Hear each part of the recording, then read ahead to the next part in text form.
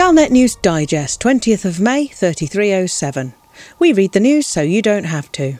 In this week's news, Free Apex crime scandal. Humanity 8, Thargoids 2. Apex deals blow to shipless Beagle challenge. Double blow to fleet carriers.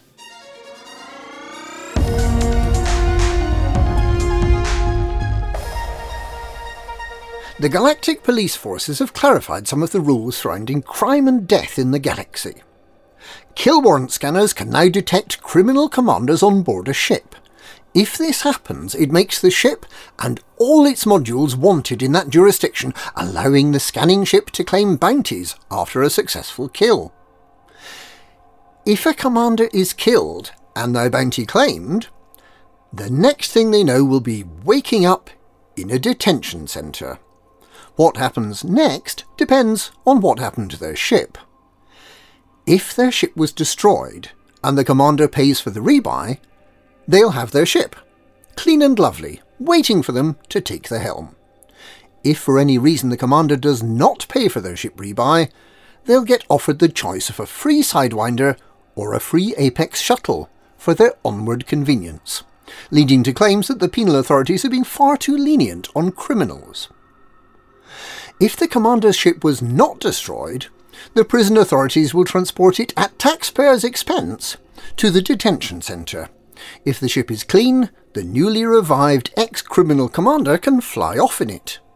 However, if the ship was hot, it'll be impounded. In fact, all hot ships the detained commander owns will be impounded at their existing locations. The commander will not be able to transfer or use them until they've paid a release fee to have the secure docking clamps removed. The Confederation of Grumbling Taxpayers has described the free Sidewinder, the free Apex shuttle and the free transportation of clean ships belonging to detained criminals to the detention centre as shocking, describing it as a slap in the face to honest taxpayers everywhere. And they've demanded that someone ought to do something about it.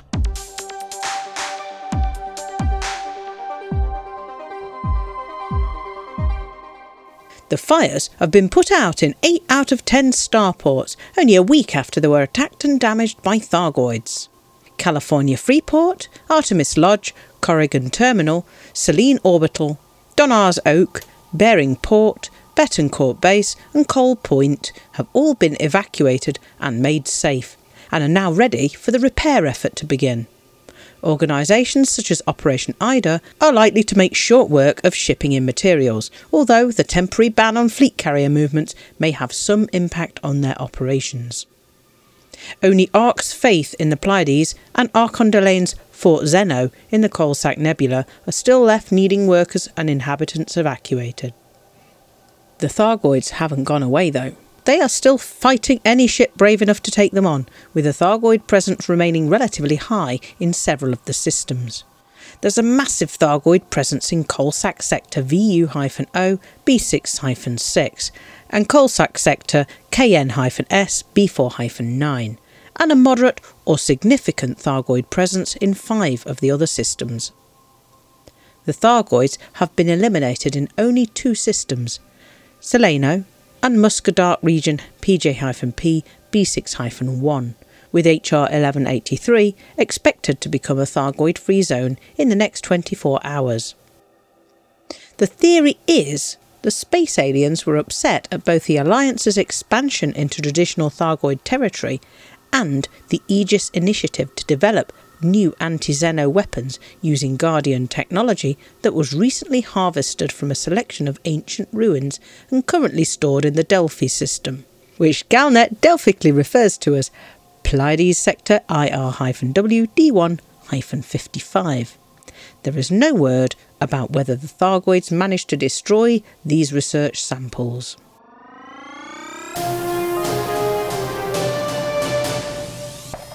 The galactic record for the first person to Beagle Point without a ship has been dealt a blow, after Apex Interstellar explained that they won't go north of Sagittarius A* at this time of night.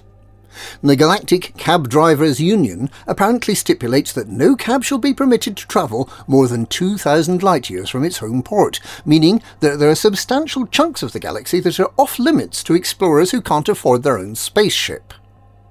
But it's not entirely curtains for galactic hitchhikers. If you can team up with someone willing to fly you across the galaxy, or take a series of shorter rides stopping off to camp out under the starry sky on planets along the way, it's still possible to get to Beagle Point without ever owning a ship of your own. If only you can evade the dreaded Braben Tunnel, which sometimes inexplicably transports you back to wherever you were just before you got this ride, from a helpful Type 9 pilot who just happened to be going your way.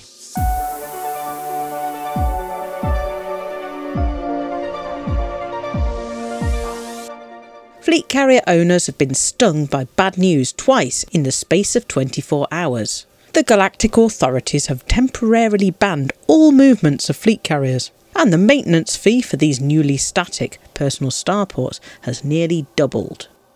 The cost of running fleet carriers was brought down dramatically shortly after their introduction, following an outcry from new and prospective owners at a time when the availability, price and efficiency of tritium was also a major concern. Now, suddenly, and without warning, the price has gone back up to nearly pre-riot levels. Disgruntled owners have pointed out that you don't get anything extra for the additional charge.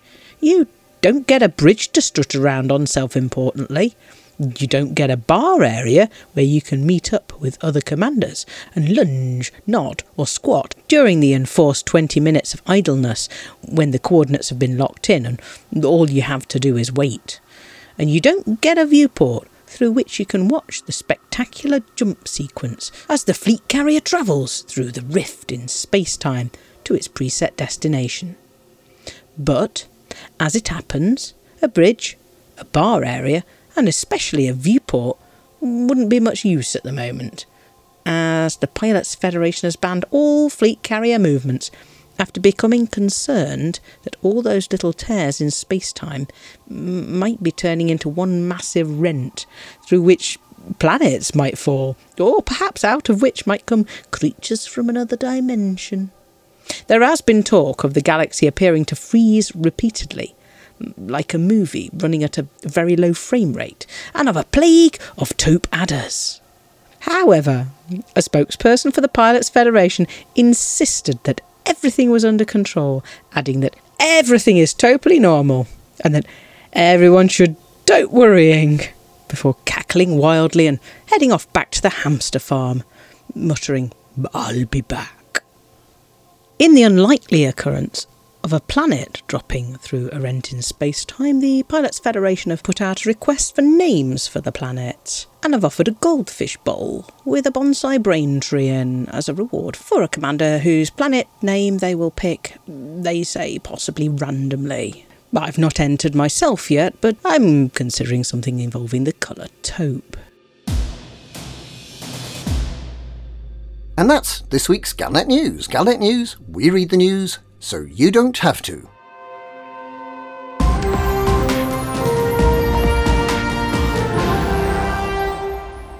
I know, Utopia. Utopia. That's so good.